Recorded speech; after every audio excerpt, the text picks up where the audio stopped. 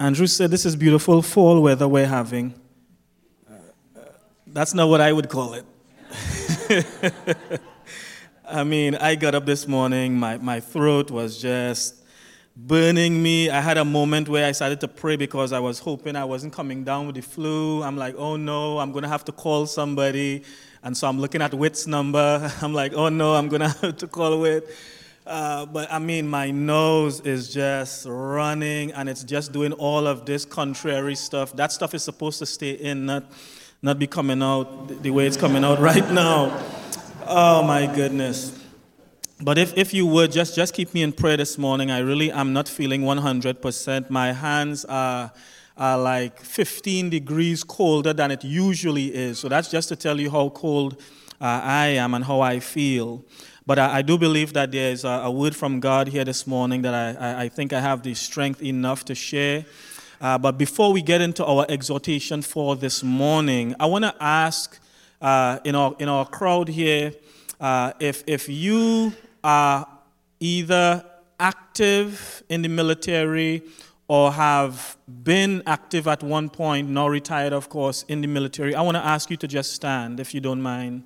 If you have any type of military background, retired or current, I want to ask you to stand.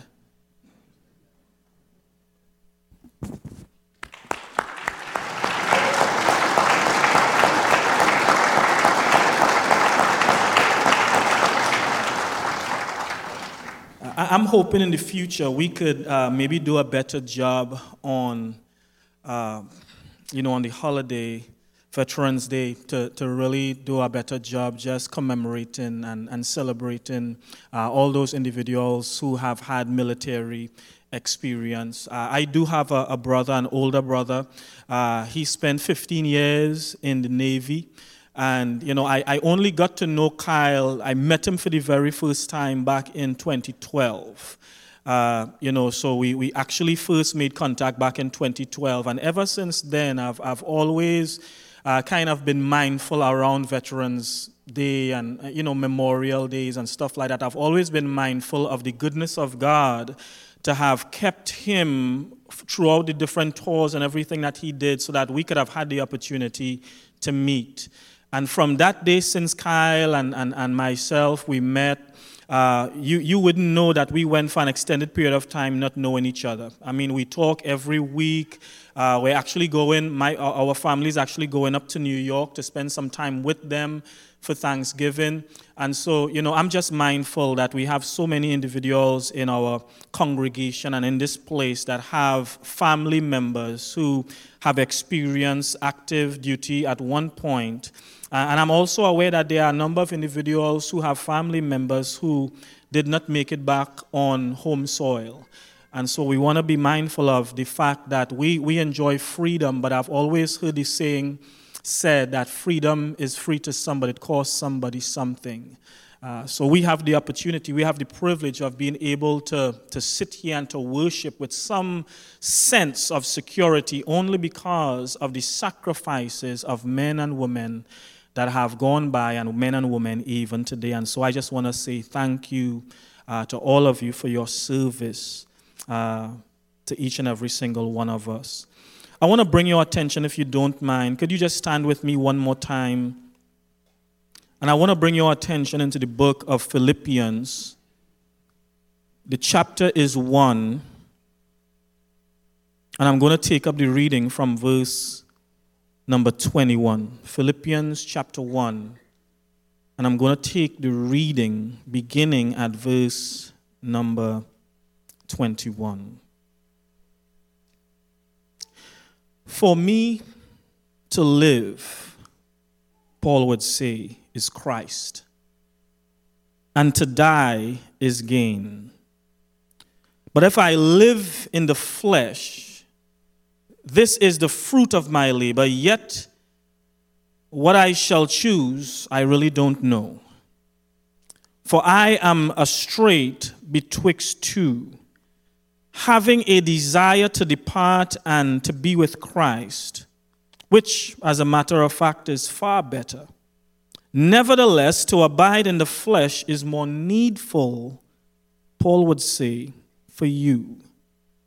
And having this confidence, I know that I shall abide and continue with you all for your furtherance and joy of or in the faith, that your rejoicing may be more abundant in Jesus Christ for me by my coming again unto you.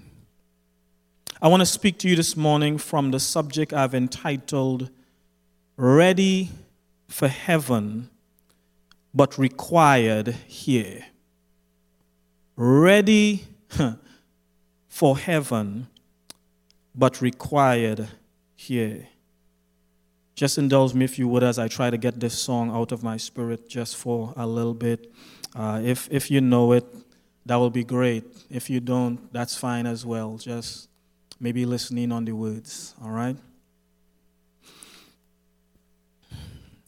Waymaker, miracle worker, promise keeper, light in the darkness, my God, that is who you are. Waymaker, miracle worker, promise keeper, light in the darkness, my God, that is who you are. Waymaker, miracle worker, promise keeper, light in the darkness, my God, that is who you are. You are here, moving in our midst. We worship you. We worship you. You are here, moving in this place. We worship you. We worship you. Waymaker, miracle worker, promise keeper, light in the darkness, my God, that is who you are. Waymaker, miracle worker, promise, light in the darkness, my God, that is who you are. You are here. You are here, moving in our midst. Moving in our midst. We worship you. We worship you. You are here. You are here, turning lives around. Turning lives around. We worship you. We worship you. You are here, mending broken hearts. Mending broken hearts. We worship you. We worship you. You are here. You are here, healing, healing every heart. We worship you. We worship you. Waymaker, miracle worker, promise, you're my light in the darkness, my God, that is who you are. Waymaker, miracle, promise keeper, light in the darkness, my God, that is who you are. Go ahead and have your seats. Go ahead and have your seats. As we begin in our text this morning, I just want to spend some time just looking at this brief text in the hope that this would serve as a real blessing to each and every single one of us. You know, as I picture Paul here, I see someone who I've spent a lot of time on the road, who has been through a lot of things in his short time as a minister. He has stood for truth. He has stood up for the Gentiles while being attacked by the Jews. He has stood up among his own countrymen to help them understand that he understands where they're coming from. For at one point in his life, he himself had considered Jesus and his disciples to be great blasphemers. He stood there and allowed a multitude to take up stones and to kill a young man by the name of Stephen the evangelist for the position that he held as far as his belief in the gospel. So Paul also understands many of the fiery darts that are coming to him as a result of the belief system of the Jews. But you get this sense as you read here in chapter number 1 that Paul has gotten to a place where he is just ready to be with his Lord. And I don't know about you, but this resonates with me. I remember when I first came to know Jesus Christ as a young man, as I started to experience life more and more, I got to a place, and I'm still at that place if I'm being honest with you, but I got to a place where I was just ready to be with God. And I don't know about you, but there are things in this life that just pushes me to a position to where I am just ready to leave this earth. Lord, I want you to come now. As I look around at the decay in families, in my own family, I am fed up. As I look around at death and decay, I am fed up. As I look around at sickness and decline, I am fed up. I don't know about you, but I am fed up of the frustrations of this life.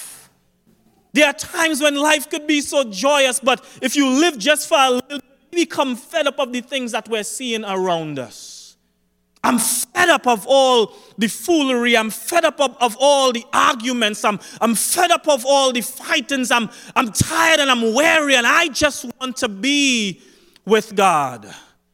And as I see Paul in this particular text, I see somebody who has labored for God and who continues to labor for God even in a position of being imprisoned, but he is ready. Anybody here ready to be with God? Yes. Anybody here just desires that those clouds would burst and it would be time to be with our Lord for an eternity? Paul is ready to accept the promise that was made unto him and to all those who believe in Jesus Christ. And I don't know about you, but I'm at a place where I'm just ready. I'm ready. Lord, come now if you will. I'm ready. I don't want to get too old. I don't want to get too gray. I don't want to get to a point where I can't do as much for you anymore. I don't want to go through all the pains and the pangs of life anymore. Lord, come. And Paul is in a position, I believe, where he is expressing his frustration. I want to be with God. But yet still, as Paul shares his frustration, he also shares his heart's desire and delight. I want to share with us that within the confines of our text on this morning, it falls within the framework of a section in chapter number 1. Now, chapter number 1 of the book of Philippians can be broken up into 3 sections. Number 1, the introduction and thanksgiving for the Philippian church. That's actually found in verse number 1 through 11. Then, secondly, Paul's edification on the profit that we find in hardship. That's actually verses 12 through 26. But if we continue on in the breaks in chapter number 1, just chapter number 1, there are 4 chapters in the book of Philippians, but right there in chapter 1 alone, we have 3 distinct breaks that we could make clearly within the chapter. The third break, or the third section, is entitled his exhortation for them to endure in hope. To endure in hope. Where our text is found in the second section, where he is edifying the church as to the profit that we have, the profit that he had when he is encountering or was encountering hardship. And so Paul shares within the confines of this text three things, and I want to do this as quickly as I can because I know it's cold outside and I don't want our brothers outside to be freezing too much. I want us to look at three things. I want us to look at Paul's dilemma. I want us to look at Paul's desire. But I also want us to look at Paul's debt. Paul's dilemma, his desire, but also his debt. You guys with me? His dilemma, his desire, but also, let's see, his debt.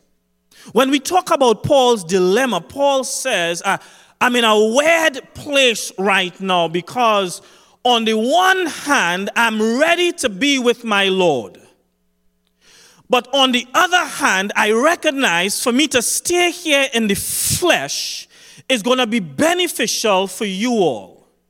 So as he's writing to the brethren at Philippi, he says, listen, my heart's desire is to be with the Lord, to be out of this body and to be with the Lord, to receive my eternal reward.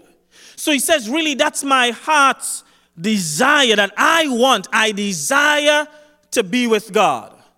However, I recognize that it's profitable, nevertheless, in spite of my desire to be with God, it's profitable that I stay here in this flesh for you. Let me see if I can make this plain while I try to illustrate this. Let me see if I can make this plain. I'm the type of person, I'm blessed to be married now, and not only am I married, but I also have kids. And so I'm in a weird place where I desire to be with Christ. I'm in a weird place as a husband and a father where I desire to have my crown. I desire to have my robe. I desire to be in glory with Jesus Christ and the host of heaven. I desire this, but I'm in a weird place because I do have a wife that I very much love. And I do have kids that have yet to grow up.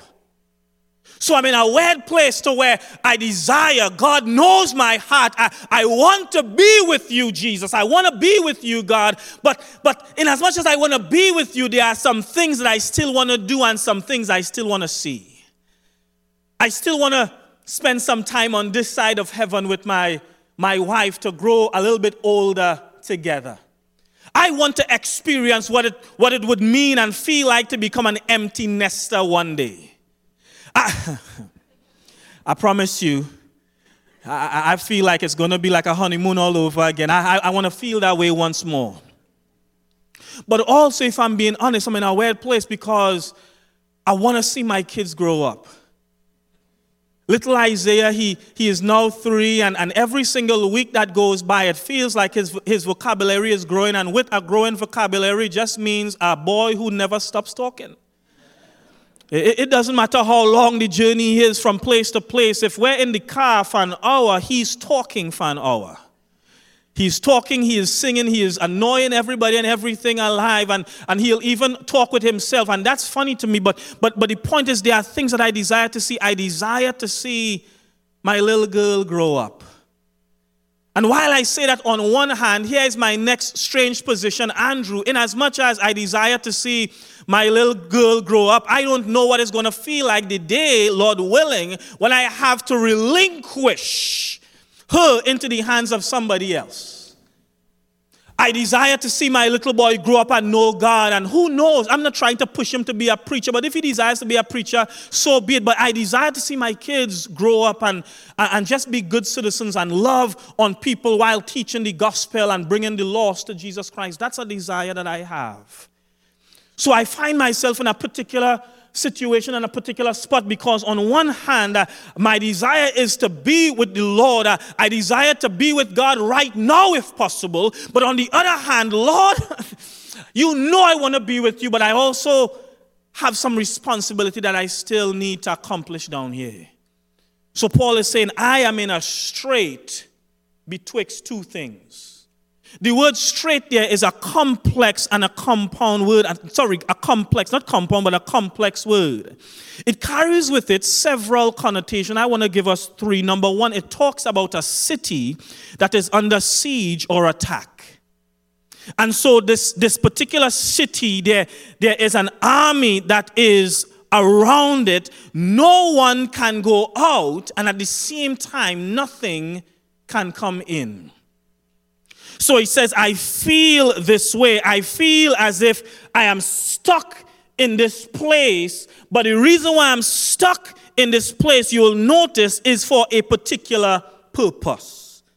So he says the city is being besieged. You are essentially, this is what Paul is saying, if he's using this word in this context, you are essentially a prisoner in your own city. If you live godly in Christ long enough, you will suffer persecution. You will go through hardship. You will go through difficulty. And I want to appreciate something, that the devil attacks some things in our lives. The devil attacks our families. He attacks our finances. He even attacks our fitness. And of course, he attacks our faith. And when we're going through things and these attacks, we could feel as if we are a prisoner in our own bodies. So he uses this word straight, and this word, like I said before, is indicative of a city that's under siege. But not only is this word indicative of a city that's under siege, but it gives the idea as well of a narrow channel.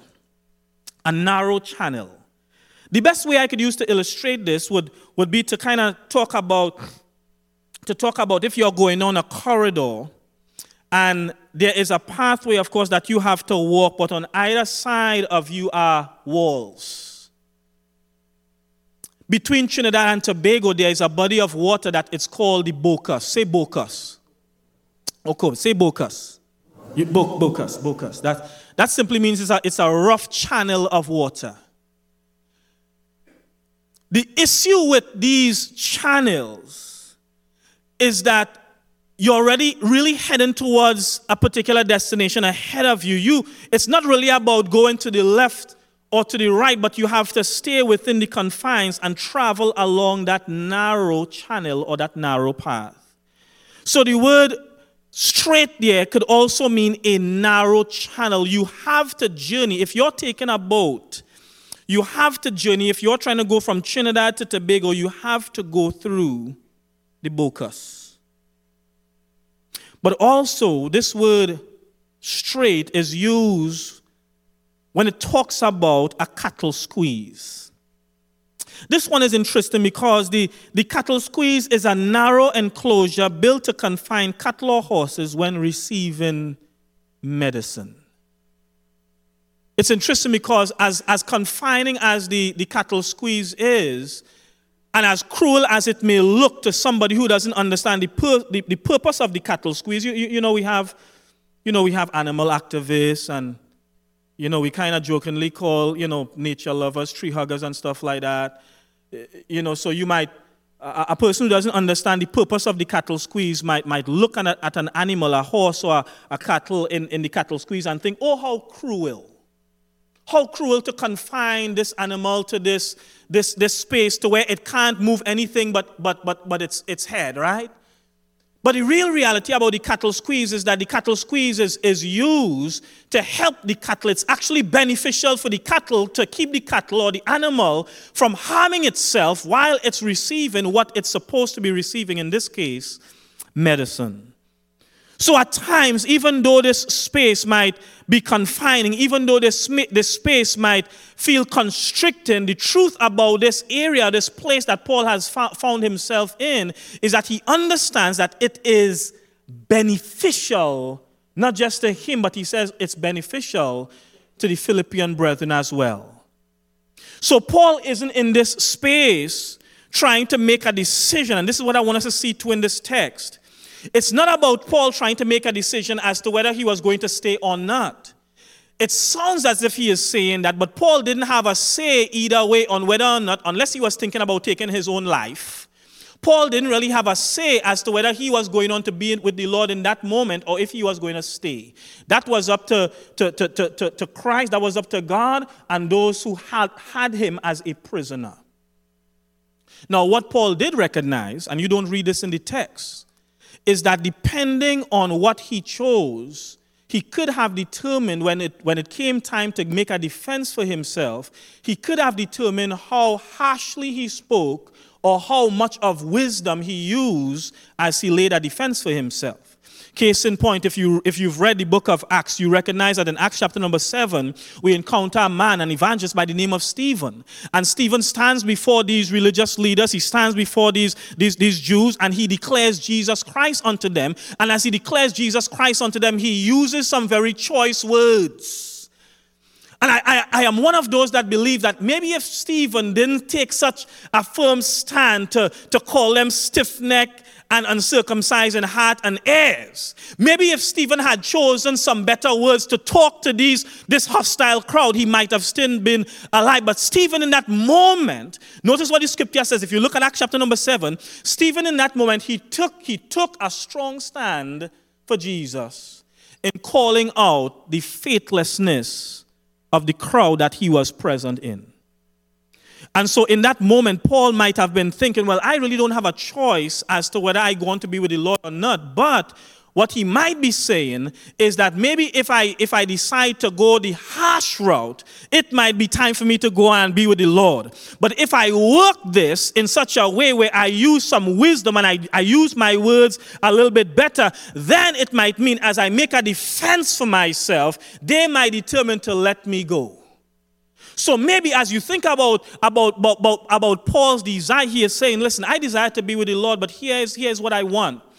I recognize the need to stay with you guys because if I stay here, it's more beneficial to you. So if I stay here and it's going to be more beneficial for you, then what comes out my mouth next might aid in me staying here just a little bit longer.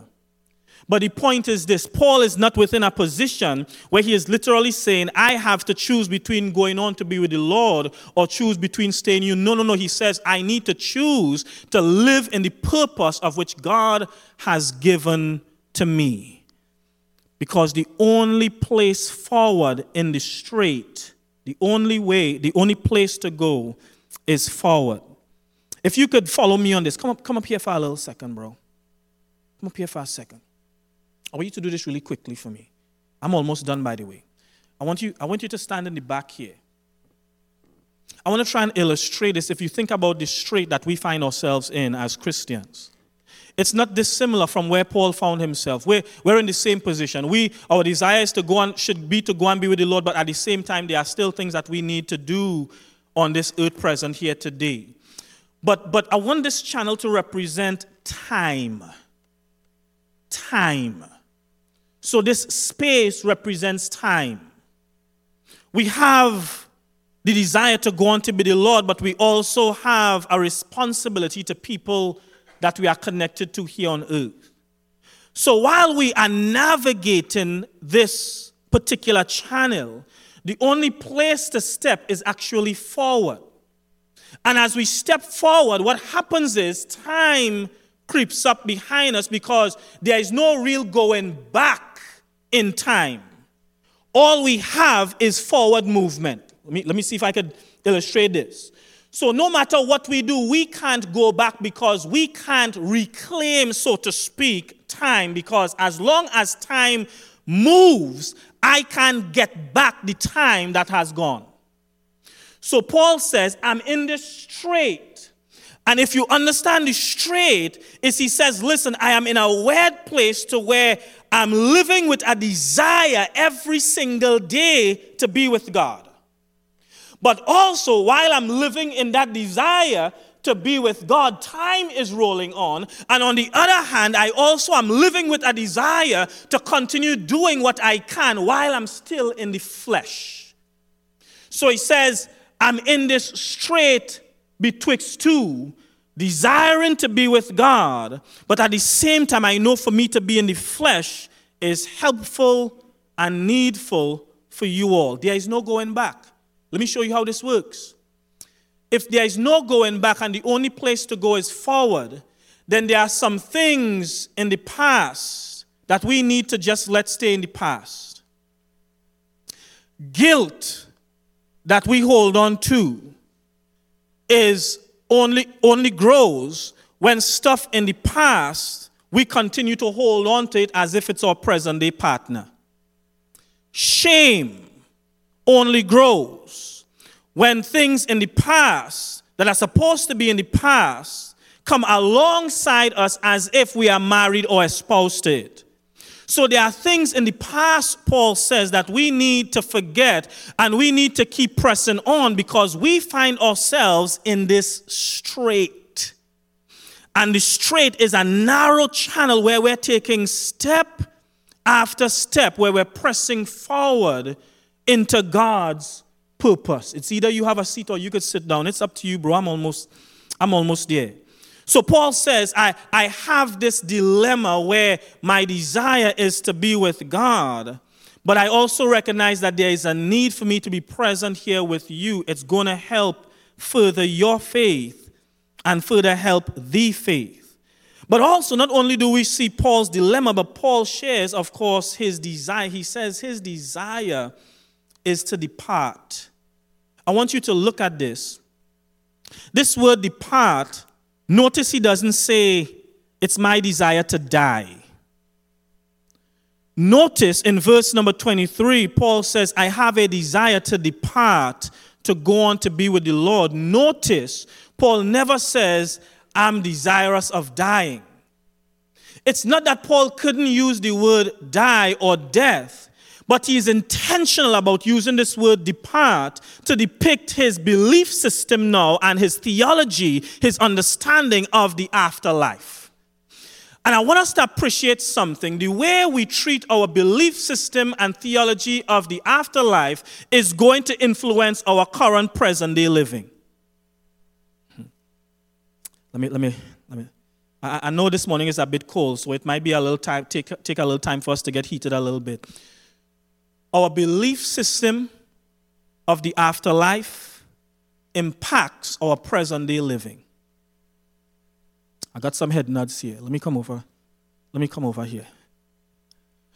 Our belief system, our theology of the afterlife impacts our present-day life. Let me show you how that works. A person who doesn't believe in any sort of afterlife, a person who doesn't recognize whether blessings or cursings in any form of afterlife will live this current life any old way. But if your belief system and your theology of the afterlife says that there is a reward, either blessing or curse, for the way that we live present day, then our belief system of our afterlife situation is going to determine and impact the way that we live present day. So if you want to be with the Lord, that's afterlife type of theology. If there is a life after death, that's afterlife theology. If there is a crown that's supposed to be there for those individuals who believe on Jesus Christ, then how we live now impacts the desire to be with the Lord. You guys with me on that? So Paul says, listen, I really do have a strong desire to be with God, but in as much as I have a desire to be with God, I understand that my desire to be with God and receive my inheritance is impacted by my ability to follow in God's purpose and in God's will. And it's God's will that I stay in this flesh and I continue to serve you and try to bring as many souls as I can unto glory. So, church, if we aren't living every single day in God's will, that is going to impact on this desire that we claim to have to be with the Lord.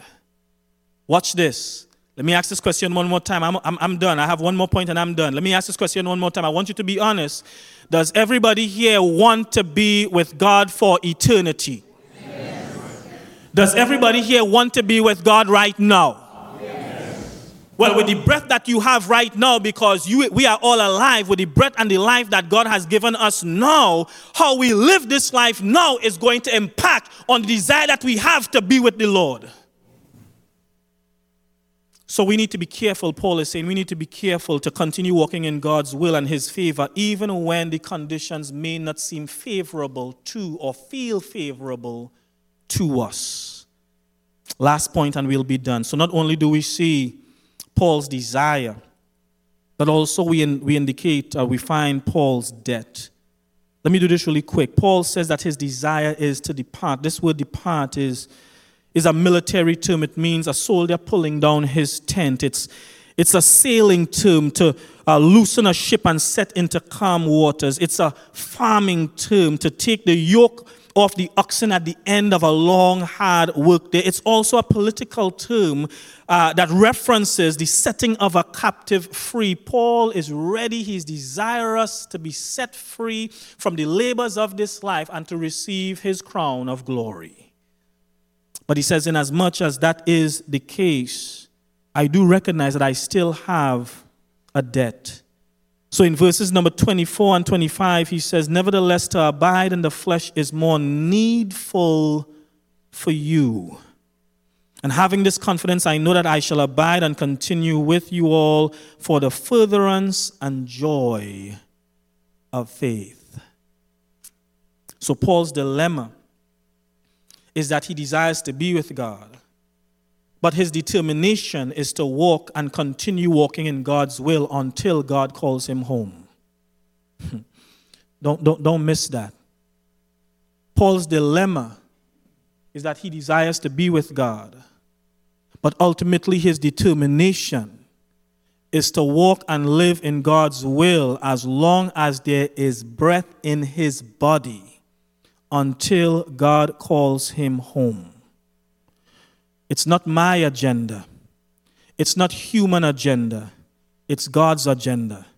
So Paul says we all need to recognize that we are found right within the confines of that strait. Whereas we desire to be with God, that's futuristic in scope and thinking. But recognize that we are in Christ, and being in Christ, we are with God already. So really, when Paul says his desire is to go on to be with the Lord, he is talking about actually being in the presence of God in this eternal dwelling place. But even right here, while he's in the flesh and in this mortal realm, because he is found in Christ, he also recognizes that he is with and in God.